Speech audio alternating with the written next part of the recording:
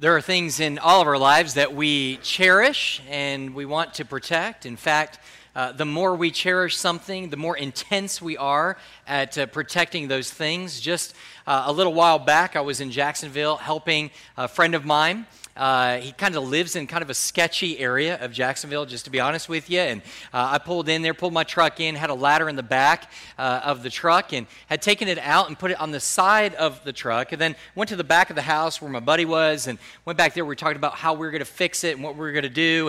And I was only back there for a few moments. Came back to the truck, and to my surprise, but probably not yours at this point, there was no ladder there. And so I figured one of two things had happened. Either number one, this was evidence of spontaneous generation. That is, that this ladder sprouted legs and ran off by itself, or somebody in broad daylight, with us just a few feet away, came and had the audacity to be able to come and pick our ladder up and steal it. Well, it was, of the two, it was the ladder. I didn't even plan that. That literally just came to me. That was really funny. And so it was the ladder. And so I was a little, how did you say that in the first service? That was so good. How did I think of that? And I was a little bit put out at first. I mean, I was literally sitting there going, how can somebody be so brash to be able to do this? And why would they take my ladder? How dare them? And so I was angry like you would be, but all of a sudden I began to settle down and realize it's not the end of the life. It's a ladder. I like my ladder. I don't love my ladder. And plus, I've got several just like it back at home. It's replaceable. Now, that response, I think, was appropriate to what had happened to me and what I had lost, but it probably wouldn't be an appropriate response if it was my child that somebody had taken. If I had actually come and brought my child into that environment, into that sketchy neighborhood, and taken him out of the truck and put him next to the truck and walked to the back and came back and realized that somebody had taken the child, I wouldn't sit back and go, who had the audacity to take my perfectly good child? Why would they take them away? I can't, in broad daylight, they just took my child. Well, I probably wouldn't calm down like I did with the ladder. I probably wouldn't sit back and go, well, you know, it's okay because I have five of them just like them at home. They're replaceable. The reason I wouldn't respond this way is because I cherish my children, and they, for me, are irreplaceable, unlike a ladder. Well, here in the book of Galatians, Paul is coming out swinging. He is fiercely defending the gospel against a group of false teachers who have come up against him and are trying to hijack the gospel of Jesus Christ. And so what they're doing is they're attacking him and attacking his gospel by basically in chapter 1 by questioning his credentials as an apostle and questioning the content of the gospel message that he has been preaching.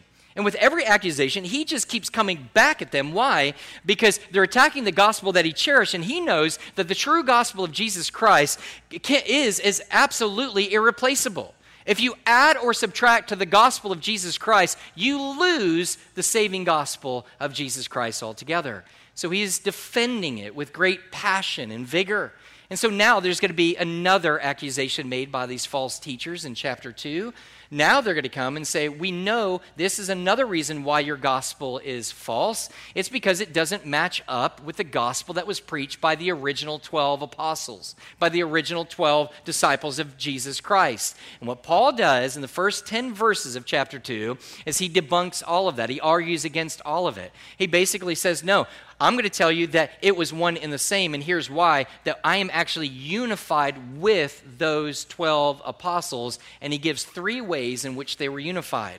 Now, what I'm going to do is we don't have time to go through all 3 today, so I'm going to give you 2 of them, and then we're going to finish up with this section next week by giving you the 3rd. But there's 2 of them this morning we want to look at. First of all, they were unified how? They were unified, first of all, in message. They were unified in message. Look at verse 1 with me, if you will. The Bible says, then after 14 years, I went up again to Jerusalem with Barnabas, taking Titus along with me. I went up because of a revelation and set before them, though privately, before those who seemed influential, the gospel that I had proclaimed amongst the Gentiles, in order to make sure that I was not running or had not run in vain. But even Titus, who was with me, was not forced to be circumcised, though he was a Greek. Now, the 14 years that Paul mentions here most likely is the span of time between his first visit in Jerusalem and the one that he's referring to here in the second chapter, in this particular passage. Now, different scholars kind of disagree about all the timing of all this, but if it is marking that period of time, then the first time that he had visited Jerusalem was immediately after the 3 years that he had spent in the wilderness with Jesus. This is when Jesus himself was showing up and teaching him the gospel and theology and the interpretation of the Bible. Well, immediately after that, and Paul refers to this here in Galatians chapter 1, that immediately after he left the desert, he ended up going to Jerusalem. And when he was in Jerusalem, this is for 15 days, he met Peter and James there, the apostles. Now, 14 years has gone by. He's gone out to preach the gospel to the Gentiles, and now he's returning once again to speak to the same apostles in Jerusalem. Now, here's kind of what was happening during that time. It actually occurs immediately after Paul's first missionary journey with Barnabas. When they're done, had traveled and went to all those Gentile cities, they then go back to Antioch. When they're in Antioch, they begin to explain to all of these Jewish believers the miracle that God had performed in every place, including the salvation of the Gentile world. Well, half of the church in Antioch began to rejoice that God was so gracious that he would even extend salvation to the Gentiles, but the other half of the congregation began to complain and thought to themselves, this is impossible. There's no way for God to have saved these Gentiles without them first becoming Jewish. In order for them to be saved, they have to be circumcised. They have to be able to follow the law. Well, Paul and Barnabas begin to argue against this. There's a rift within the church there at Antioch. And so the leaders, the elders of the church decide this is what needs to happen. This is no open-handed issue. This is a closed-handed issue, and this issue might rip the very church apart. You need to go over to Jerusalem and talk about this and deal with this in Jerusalem. In fact, we read about this in Acts chapter 15. In Acts chapter 15, it says that some of the brethren, meaning the pastors there at Antioch, determined that Paul and Barnabas and certain others of them should go up to Jerusalem to the apostles and elders concerning this issue. So when you read Acts chapter 15, the Jerusalem Council, I believe that this is one and the same, that Paul is talking here in chapter 2 of that particular time in church history. And so what they do is he goes because he's being sent by the church, but Paul is sure to let them know it's not just because the church said that he should go, but because he was strictly commanded by God to go. He says, because of a revelation. He goes, hey, look, they encouraged me to go, but I really went because God was in this thing. I think he adds this little phrase to let them know that God, to assure the Galatians that God was all over this meeting between he and these other apostles. And not only that he was indeed an apostle of Jesus Christ because he was still receiving direct special revelation from God. So we would put them at ease and also affirm to him that he had that same apostolic authority. But there was something else that brought him there. It wasn't just that the church wanted him to go. It wasn't just that God had commanded him to go, even though that was enough. He desperately wanted to go personally. He had a personal reason for going. And he says here that he went in order to, he set before them, though privately, before those who seemed influential. Let me just say this quickly. Those who seemed influential, he's talking about the apostles, specifically the big three, Peter, James, and John. He's using this, and we'll see this unpacked more next week. He's using that because the false teachers, that was their name for the 12 apostles. They were kind of pulling one of these things. Well, yeah, Paul, you might be an apostle, but there are more influential apostles, and those are the 12 disciples. So what Paul's going to do is he's going to use the same terminology here, kind of to poke the bear, kind of get at them, to be able to refer to the same people. So he says he went to them, he went to these disciples before them, and he set before them the gospel that I proclaimed among the Gentiles in order to make sure that I was not running or had not run in vain. He goes, I've been preaching the gospel to the Gentile world for 14 years. I want to make sure that it's not a waste. Now, when we read that, it's easy to begin to think that perhaps Paul is beginning to question the gospel that he's been preaching. But that's not the case here. Paul's not wondering, he's not having buyer's remorse, or he's not sitting back going, hey, maybe all this time I was saying the wrong thing. No, Paul knows what the gospel is. He knows what the gospel is because his life had been radically changed by that gospel. He had seen a numerous group of Gentiles' lives be radically changed because of the gospel, and he had been taught it by Jesus Christ himself. He had no problem with knowing, no lack of confidence that the gospel that he was preaching was true. Then how do we explain this? He's not concerned with his ministry and whether it's right. He's concerned with the fruitfulness of his ministry. Here's why. Every time he goes to one of these cities and he begins to work hard to share the gospel and plant seeds of the gospel of Jesus Christ, every time he leaves, immediately false teachers enter in and they begin to dig up everything that Paul had planted. They begin to confuse them. He leaves and they have freedom. They begin to teach him, and as they begin to teach there, they all of a sudden begin to lose their joy and are confused on whether Paul had shared with them the true gospel of Jesus Christ, and actually begin to wonder, were they truly born again or not? And so Paul comes to them, and here's what he's saying. He comes to them, he says, listen, you guys are leaders of the church, you're the apostles. We need to make sure, you need to make an official statement.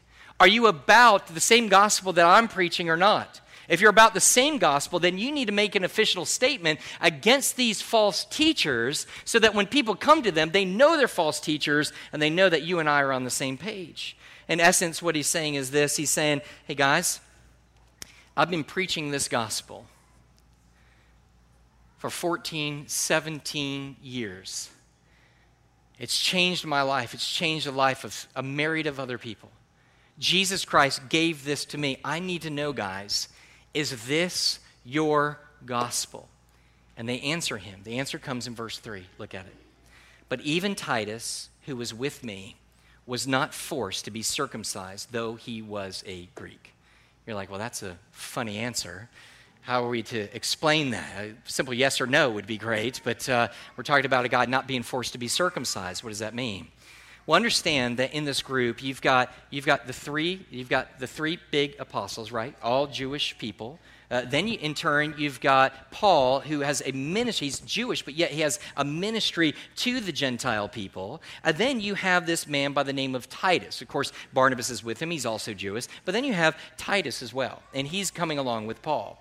Remember that the disciples spent the majority of their ministry in Jerusalem, which means the majority of their ministry was to Jewish people, trying to lead them to faith in Jesus Christ. They saw very few Gentile believers. So what Paul decides to do is he wants to show the evidence that his gospel is true by bringing a Gentile life that had been radically changed by it. So when he comes before the men, he says, hey, listen, here's my gospel I'm laying out for you, but here's Exhibit A. Here's the evidence that this gospel is true, that this is the true gospel of Jesus Christ. So Titus comes before them. He goes, hey, how y'all doing?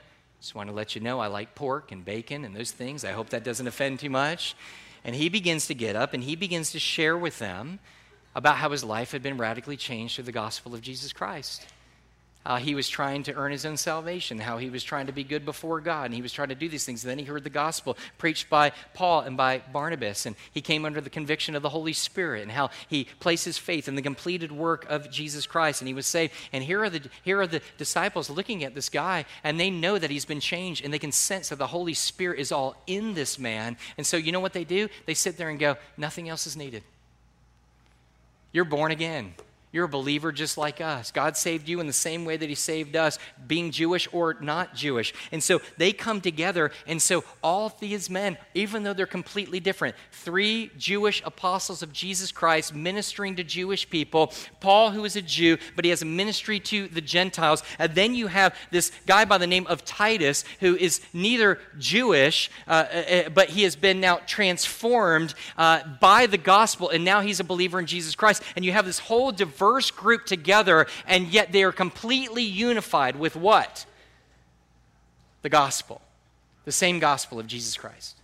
A couple years ago, or actually sometime back, there was a movement called the Church Growth Movement. Anybody remember this? And a lot of people kind of are like, oh, it was bad. Some people say it was good. I think it was both bad and good. I think the motivation was correct. People just sat around and said, man, we're tired of not seeing people come to faith in Christ. We want to see people saved. We want to see people change. So the motivation was correct. Problem with some of that, it was probably far too more pragmatic than it was theological, begin to kind of lose its way. But there were some good things that came out of it. One of those things, both good and bad, was something called contextualization. And basically what people were saying is simply this. It's simply, look, if you want to reach a certain group of people, then you need to know that group of people.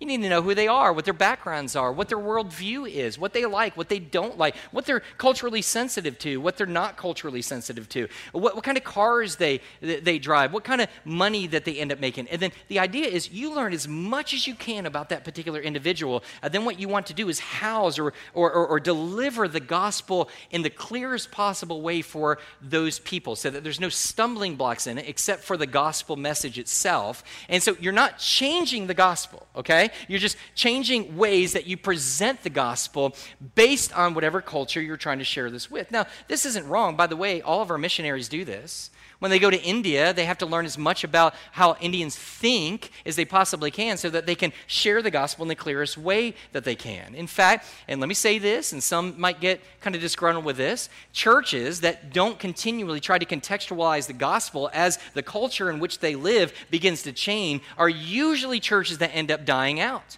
They hold to and they believe that this is the only way to do it. We can't do it any other way. We're not going to change, and that's fine because the culture is changing around them in their taste and their ways and the way that they think, and then they forget that gospel or the way that they're presenting the gospel doesn't make sense to that group. Now remember, again, the gospel doesn't change, but the way that you may communicate it and to be able to deliver it might be different based on the people that you're trying to share it with. So it can be a good thing. But here's what was negative about it. It was so focused and beelined about specific type of people that they wanted to reach. The problem was, after a period of time, is they began to notice that all of these churches, everybody in a given church looked exactly the same. They looked the same, they had the same skin color, they were from the same places, they liked the same things. And so what was happening, the churches stopped growing because people who didn't look like that or act like that or have the same education that they didn't feel welcome, because when they showed up at the church, what would happen is they would say, the only reason this church is together is because their unity is based on their similarities. It's like walking into a church of zebras. They're exactly alike. You can't tell one apart from the other when one begins and when one ends. They're all zebras. And so people would begin to pull away from that. And listen, I'm not interested at all in that kind of church. Are you? I'm not interested at all for us to be able to sit there and go, hey, man, well, we all like the Gators. Well, we all like the Seminoles. Or we all like, right?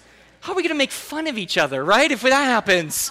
How are we going to mock each other when each other's team loses? No, the key there is not about, that's not what unifies us. We come together not even because we like the same music or you like the same dress or because we live in the same areas. We're unified in one thing. What is it? That we hold to and believe in the same gospel of Jesus Christ. Now listen, some of you are going to be, the Jaguar game's coming, right? Some of you are all getting excited. I feel so bad for you. But you get so excited. Maybe this year is going to be different, and here's what you're going to do. You're going to start skipping church in order to be able to get to the Jaguar game. Oh, he did not go there. Oh, yes, I did. And it's not legalism. We have an earlier service, 9 o'clock, that you can come to. We'd love to have you before you go. You make it in plenty of time.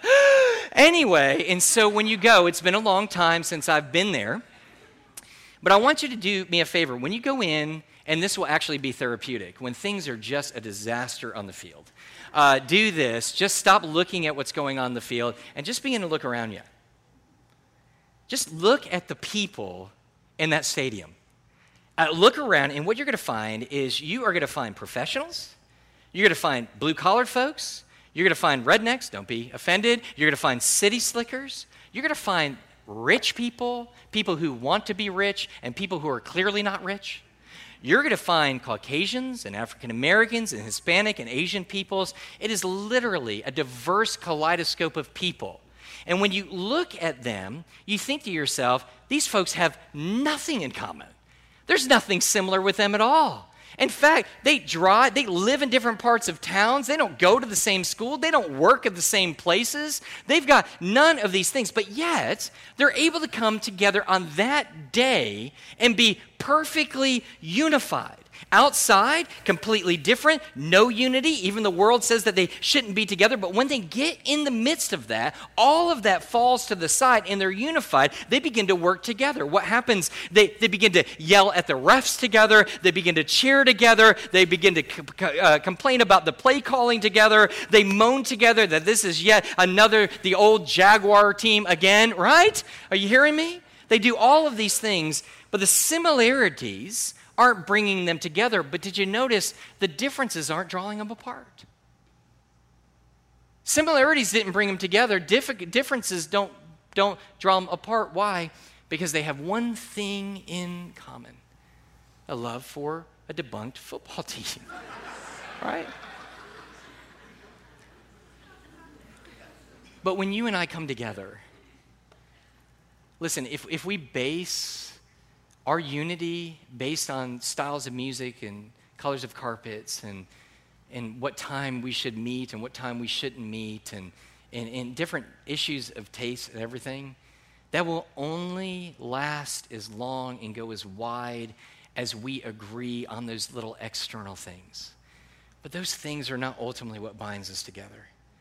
This is what I would love. I would love for a guest to come into Mercy Hill, and I would love for them to be able to come in and go, I would love one day just say, hey, I want a meeting with you. That always makes me nervous, by the way. But hey, I want to meet with you. Okay, that's great. That's me.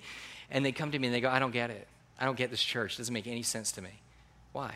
He goes, man, I met you a bunch of people. Y'all got nothing in common. I mean, you got business owners and you've got folks that I don't know if they're making minimum wage or not. Yeah, you've got folks that are educated, folks that are like, I can't spell educated. I mean, you've got all different types of people within this church. I go, I understand your confusion. But who did you meet with? And he says, well, I met this person, that person. I go, oh, that's right, John. You know John. Well, did you hear John's story? He goes, well, no, I didn't hear John's story. Well, yeah, all those things are true. He's a business owner. He's all these other kinds of things. He goes, but his story is that he was trying to earn his own salvation. He was trying to be right before God. In fact, he thought that he was right before God because he was a good man. He says, but you know what ended up happening? One day, somebody shared the gospel of Jesus Christ with him, and he realized that he had fallen short of the glory of God, and he couldn't do it on his own. But somebody told him that God loved him enough to send his only son, Jesus Christ, to die for him. And if he would repent and place his faith in the completed work of Jesus Christ, his death, burial, and resurrection, that he would be born again. And that message has radically changed his life. And you're like, and the man sits there and goes, okay, that's his story, but what about the other lady's story?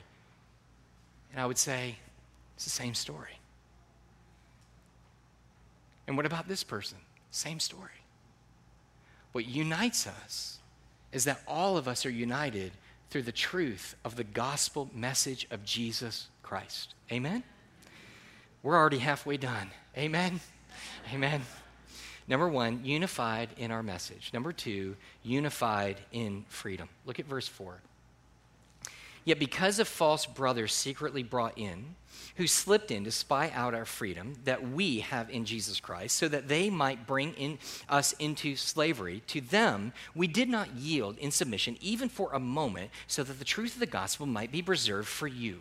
So Paul now is describing how these false teachers actually infiltrated the church. Now understand, this is true for every generation, not just with the church of Galatia. False teachers don't show up and go, hey, I disagree with everything you're saying. I'm here to disrupt everything that you're doing. I don't think you're right, so I'm going to try to lead you astray. They don't have little signs, as Paul says, that just sit there and say, hey, I'm Joe the spy. They don't come that way. What do? They slip in to the congregation. They want to go unnoticed. All the new guests here are like getting nervous. They're like, dude, I'm not a spy, bro. Don't look at me. But they slip in. They don't want to draw any attention to who they are or the real purpose of why they're ultimately there. They just come and they sit there and say, hey, we just want to get in. We want people to ultimately trust us. And that by the time that they figure out who we are and what we're doing, the damage is ultimately already caused within the congregation. That was true then, and it's true now. So I don't know if I didn't plan this earlier in the week, but where I've come to is this. It's come to make me realize I may never have this opportunity before. So I want to address any false teachers that we may have here. This is odd, but I don't know any other opportunity I'll ever get to do it, so it's in the text, so let me do it. If you've snuck in and slithered into the church and you have some kind of crazy notion that you're going to come in and that we're fixed and that we're broken and you're going to fix our theology, that is our gospel, by adding to it, we don't need your help. And I want to let you know, as one of the under-shepherds, not the only one, we've got several, the under-shepherds of the church, and I speak on behalf of all the under-shepherds of the church and leaders in the church, we will find you, we will expose you, and we will show you the door without apology, because we do not want you messing with the gospel of Jesus Christ. Amen? Amen. Now,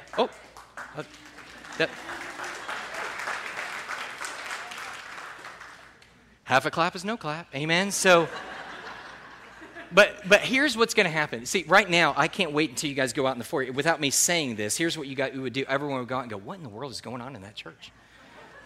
And some of you would be like, hey, man, I'm just praying for you. Who are these false teachers? Because there's this guy in my small group. I'm kind of suspicious he might be the one. And the truth is, no, I don't know of any. I don't know of any. But here's what I'm thinking. If they could infiltrate and really mess up the doctrine and steal the joy of the people within a church that Paul had preached, certainly they can infiltrate here at Mercy Hill, right? So this is what they do. This is how they get in. What do they do when they get in? That's really the key of this section. What they do when they get in is they're seeking to spy out their freedoms. Note this, spy out their freedoms to bring them into slavery. So they're free, now they're trying to bring them back to slavery once again. And so what I want to do is I thought that it would be important for me to describe what freedom do people have? What freedom did the Galatians have when they acquired or placed their faith in the gospel that Paul was preaching? That is, that a person is saved by grace through faith alone. If you've done that, what freedoms do you and I share in? Let me give you 4 of them very quickly. See, you thought there's only 2 points. So let me give them to you as quickly as I possibly can. Number 1, first, they were free from the penalty of sin. I want you to hear this. All men, women, and children are born under the penalty of sin. They are born under the curse of sin. But not just because we were born into it, because you and I have brought it upon ourselves because we have willfully disobeyed God. God said no, and we did. He said don't, and we did. He said do, and we didn't. And so the Bible says that the consequence of this disobedience towards God is an eternal death and a literal hell. That's the consequence of that. And no person escapes that on their own. And so the good news is of the gospel of Jesus Christ is when we repent and believe and place our faith completely on the completed work of Jesus Christ, that penalty is completely and absolutely and eternally resolved. It just goes away. Somebody says, well, how does it go away? Well, it goes away not because he puts the law away, he dissolves the law. It's not because he just replaces the law with something else. He puts it away by fulfilling the law. And he fulfills it in 2 ways. First of all, he fulfills it by meeting the high standard of the law, and that is that the Bible says that we must be perfect. And you know what? You and I, none of us perfect, all have fallen, all short of the glory of God, but he meets it. The Bible says that he was tempted in every way and yet sinned not. So he fulfills the law by being perfectly obedient to every single bit of it. The other way he fulfills the law is that he pays and makes the payment for those that have ultimately fallen, for those who have broken the law. How did he do that? He did it on the cross of Christ. So when you and I are saved, it's a great exchange. He says, I want to come to you, but if you come to me, you have to give me all your sin. When you give me all your sin, I'm going to give you all of my righteousness. And not only are you going to be made right before my Father because he's going to see you as I see you, but every bit of fear of yours will dissolve away because there is therefore no condemnation for those who are in Christ Jesus. It's beautiful. When I was a little kid, I was so fearful of hell. I went to a church that, man, they had no problem telling me the bad news. That I had fallen, that I had sinned, that there was a fiery hell, which there is. It's eternal. You will go there. There's the consequence. But what happened to me was not only the literal aspect of hell, but what made me so fearful is I realized that I deserved every bit of it. Even as a little child, I knew that I deserved it. And I didn't know any way out. So when my father came to me and he began to share the gospel and said, hey, listen, Jesus Christ has come to die for you, to pay for your penalty one for all. You don't have to lose sleep at night. You can sleep knowing that no matter what happens, when you die, listen, church, when you die, you're not going to be in soul sleep for generations. You're not going to go into some in-between place of purgatory. You're going to close your eyes, and the very worst thing that's going to happen to you is when, at the moment that you open them, you're going to see the face of your Savior and be in eternal bliss for eternity. That is the worst thing that will happen for you. What is there to fear? That's freedom. But when you sit back and when somebody comes and they begin to say, hey, listen, it's not just faith in Christ and the completed work of Jesus Christ. It's Christ plus something else you have to do. You know what? You don't have that freedom anymore. Because instead of being at peace and being free from that fear, you know what you do? You walk away. You walk around wondering, am I going to be good or am I not going to be good enough? There's no hope in that. There was a church that I knew when I was over in McClenny. One of the things that they would teach their people, and I was trying to help their young people, going, guys, this isn't true at all. They believed that unless you may have heard somebody say this before, that unless you confess every sin up to date before you die, that you're not born again. In other words, if you were to die without confessing your sin that you committed last night, that you would die and go to hell. That is completely inconsistent with the grace and the mercy of God. First of all of your sins and my sins were in the future when Jesus Christ died on that cross. When he said it's finished and he forgave you and I and he redeemed us way back then, guess what? All of our sins were future.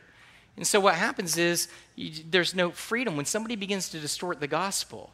But the good news of Jesus Christ is this. If you're in him, you're free from any fear about any condemnation and any judgment of God in the future. What a wonderful freedom. Second thing that we see here is not only is it the freedom we're free from the penalty of sin. Number two, we're free from the bondage of sin. Now, only the true believers in Jesus Christ really understand this point. Because the truth is when we were lost, we couldn't help but to live a life of sin. That doesn't mean that a person falls and gives in to every imaginable sinful compulsion that comes their way. It just simply means that everything about their life is geared in a direction of disobedience towards God. When God saves you, he changes the whole trajectory of your life. No longer are you running from God and going against God. Now you are running towards him and for him and in the direction of God. Are you perfect? No, not even close. In fact, you will sin at many times and in many ways more than you ever count. But here is the hope in all of this. The hope for the true believer is when God gave us and saved us, he gave us a new heart. Would you agree? Gave us a new heart. Now, I hate what I used to love. I love what I now hate. I want to follow God. I hate my sin. I don't want to have anything to be able to do with these things. And so what ultimately happens in the midst of all this? He gives us a heart, but he also gives us a spirit that now it's not just that I want to do what is right and to pleasing to God. He gives the Spirit and his power to allow me now to be able to obey and to please God through what it is and how I'm living out my life towards him.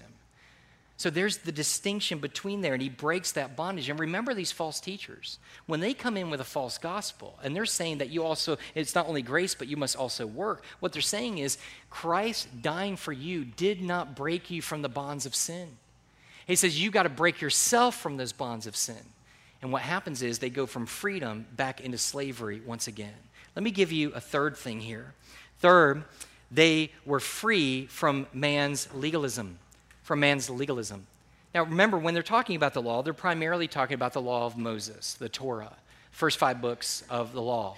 But they're also referring, at least for many Jews, they were talking about also these man-made Jewish laws. Do you remember I talked a couple weeks ago about one of those laws was how to spit correctly? You could spit one way and it would be wrong. You spit another way and it's okay. And some of you are like, man, spitting's always wrong. And so here, let me give you another example. You take Leviticus chapter 15. And God tells the people that you need to wash your hands in Leviticus chapter 15. And he tells all the different times when they were supposed to wash their hands. Like if you touch a dead body, you ought to wash your hands. Amen? Probably a good thing.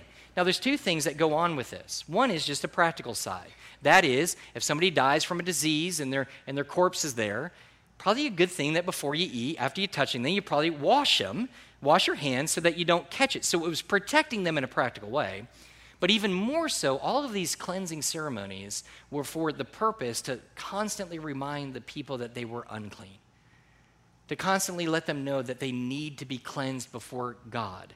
And so here's what some of these religious leaders would do. They would take the commands of God in Leviticus chapter 15, and they would say, hey, you got to cleanse, but now we need to specify exactly how we need to cleanse.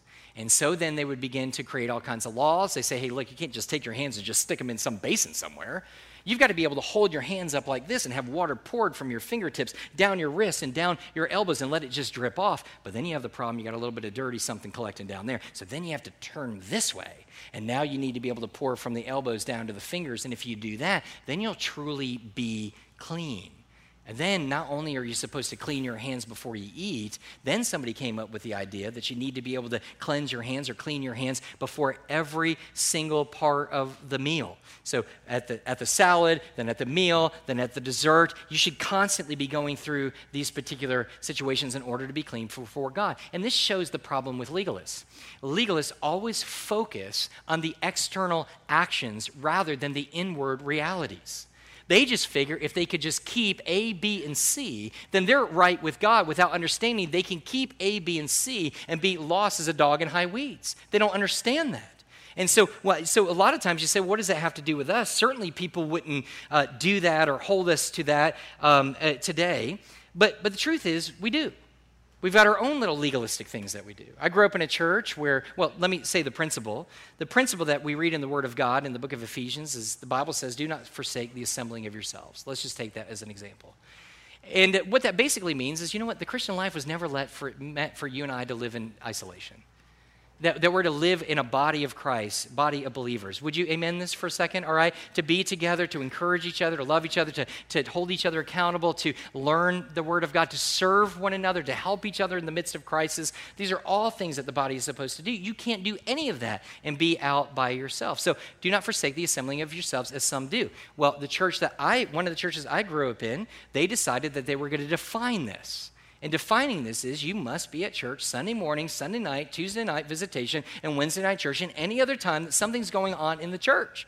If a janitor comes in and accidentally opens the door, you better be there. That's kind of the attitude. And so what happens is this, is they look at that and everybody begins to put pressure on each other. Oh, he wasn't here Sunday night. Must be backslidden. Pray for our brother. Because only true Christians come on Sunday night and Wednesday night. Now look, would you agree that if a person is falling out of a local church and not being a part of it, that there is probably a sign of some spiritual issues and problems? Yeah. Because what are they not doing? They're not coming and being a part of the body. They're forsaking the gathering of the body. But when you begin to take these things and say, here's the absolute application to this text and to this law, and you hold people and you take that application and you raise it to the same level as God's law itself, that's when we begin to tear each other down. And so here's a danger about kind of ridding ourselves of all of these traditions. Here's the problem with it, is we usually take on new traditions that take its place. Let me give you kind of an example. A friend of mine basically told me this. He said one time, he goes, it's just a testimony. I got his permission to be able to say this. Not going to give him his name, John. And so he basically said, he goes, man, I came from one of those legalistic churches, bro. He goes, I remember them yelling at me all the time saying if I didn't wear a three-piece suit and I came in, and if I came in and I wasn't wearing that, then I wasn't giving my best to God and God was not pleased with me. He goes, man, I left all that junk behind. He goes, man, and now I come here. He goes, man, I'm allowed to wear jeans and I'm allowed to wear, a V-neck shirt and all that kind of stuff. And I'm like, okay, it's great. It's fantastic. And it's probably good that you recognize that some of that was legalistic and legalism. He goes, but let me understand something. You've got to be very careful to think and all of a sudden be able to take your suit and replace it now with your V-neck shirt and your jeans. And now you think that this is the way that real spiritual people worship God. See, the problem with all of that, and I think you understand it, is God doesn't care about what you wear on the outside. He cares that you are clothed with the righteousness made possible by faith in Jesus Christ alone. Amen? Let me give you one more before we go. We are also free from the law of God as a means of salvation. I wrote that as carefully as I possibly can because I think it could be misleading. Let me repeat it one more time. We are also free from the law of God as a means of salvation. Anyone who lives a life believing that if you are somehow have to be good enough to be accepted by God, in the way that we live is on an endless, Tim Keller says, is on an endless treadmill of guilt and insecurity. We understand that. What we have to understand is we are not bound to the law as a means of being saved. In other words, we don't have to keep it to a certain standard to be saved. Would you agree that's the essence of the gospel? Now, some take that too far. Here's what they say, and this is why I say that you can't, you're free from the law of God as a means of salvation, but you are not free of the law of God as a means of living. Two completely different things there. So the means of living it doesn't mean that, hey, we don't need the law anymore. It's not important. In fact, it's actually a wicked thing. Let's just live and let live and go on. This is a false teaching called antinomianism. This is basically like live, eat, and be merry, for tomorrow we die. If God's going to forgive us for everything we do, everything's covered by the blood of Jesus Christ, then who cares how we ultimately live? That's a false gospel as well.